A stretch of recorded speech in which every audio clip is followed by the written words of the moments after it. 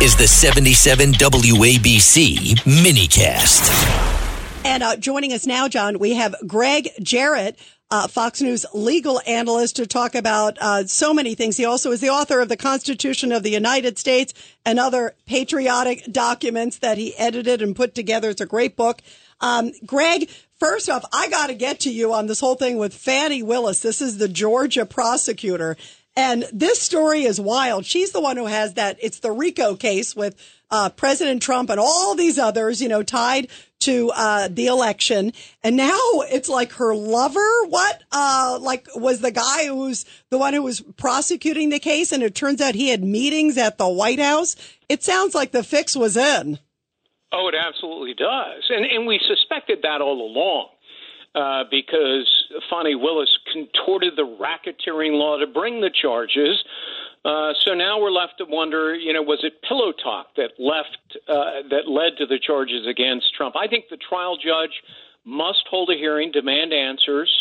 If warranted, the judge should then refer the accusations against Willis and her lover to the state attorney general for immediate investigation. And the trial itself against Trump should be paused until that probe is finished and the public can be assured that this prosecution against Trump was not poisoned by unethical, even corrupt conduct. Greg, it's Richard Weinberg. Good to have you on again. I think you're absolutely right. I think there are serious questions, at the very least, of ethics and maybe illegality here. The whole thing makes the situation smell, the whole prosecution, the way it's been handled from beginning to end. What say you?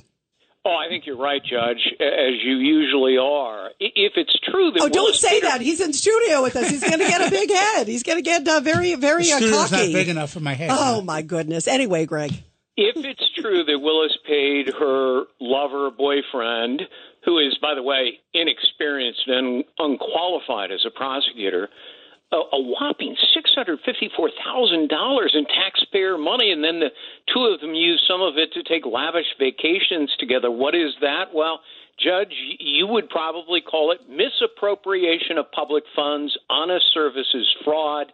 She was also apparently hiring him without authority. That's an abuse of power. And what about the fact that he goes to the White House for two separate meetings with White House staff for 8 hours at a clip? What is the White House doing, having a conversation with somebody who's supposed to be doing a state prosecution, Greg?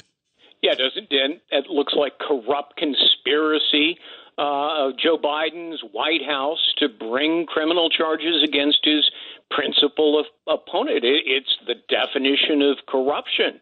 So, there are a lot of answers we need before this case against Trump, which was always tainted by political prejudice, moves forward. Before we let you go, Gregg Jarrett, Hunter Biden, the art dealer who was questioned today, I kind of go, what art? I'm not an artist, but I think I could do better than Hunter Biden's paintings. But talk about how that's important because of all the money stuff. That's interesting. It shows the House is still zooming in on him. Yeah, I mean, it's, kindergarten finger painting, and it ain't worth a nickel. And yet he's selling it for sumptuous amounts of money.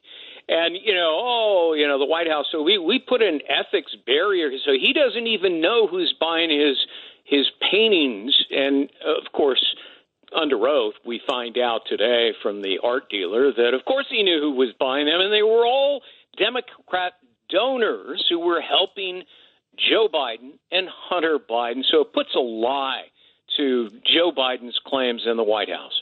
And Craig Eaton, you've got a question for Gregg Jarrett. It just seems so clear to me that Biden and the Democrats realize they can't beat Trump at the polls.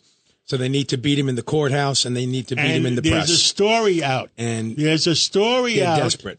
There's a story out, Rita. What's the story? Oh, yeah. Greg, you may have seen this, that journalists today who are outside the courthouse where Trump was, were caught on a hot mic talking about essentially, if Trump was assassinated, imagine if it happened like JFK, making jokes about it and going on and on and on, like, maybe if it was a convertible, horrible. They were saying that they can't afford. They were saying they can't afford, the Democrats can't afford to have Trump in office. And that is an alternative way of stopping it. Isn't that scary? Talk about press bias. Scary. That's disgusting. Yeah. Greg, that's disgusting. It is. It's despicable. I mean, you've heard of dark newsroom humor. That's over the top. But it underscores the media is in the bag for Biden. They're so terrified of Trump that, they're willing to do anything to win by hook or by crook. And to do that, they're talking about despicable stuff. Absolutely. Thank Gregg you, Jarrett, Gregg thank Jarrett. you. Thank you very much, and keep telling the truth to the people. Thank you, Greg, very much.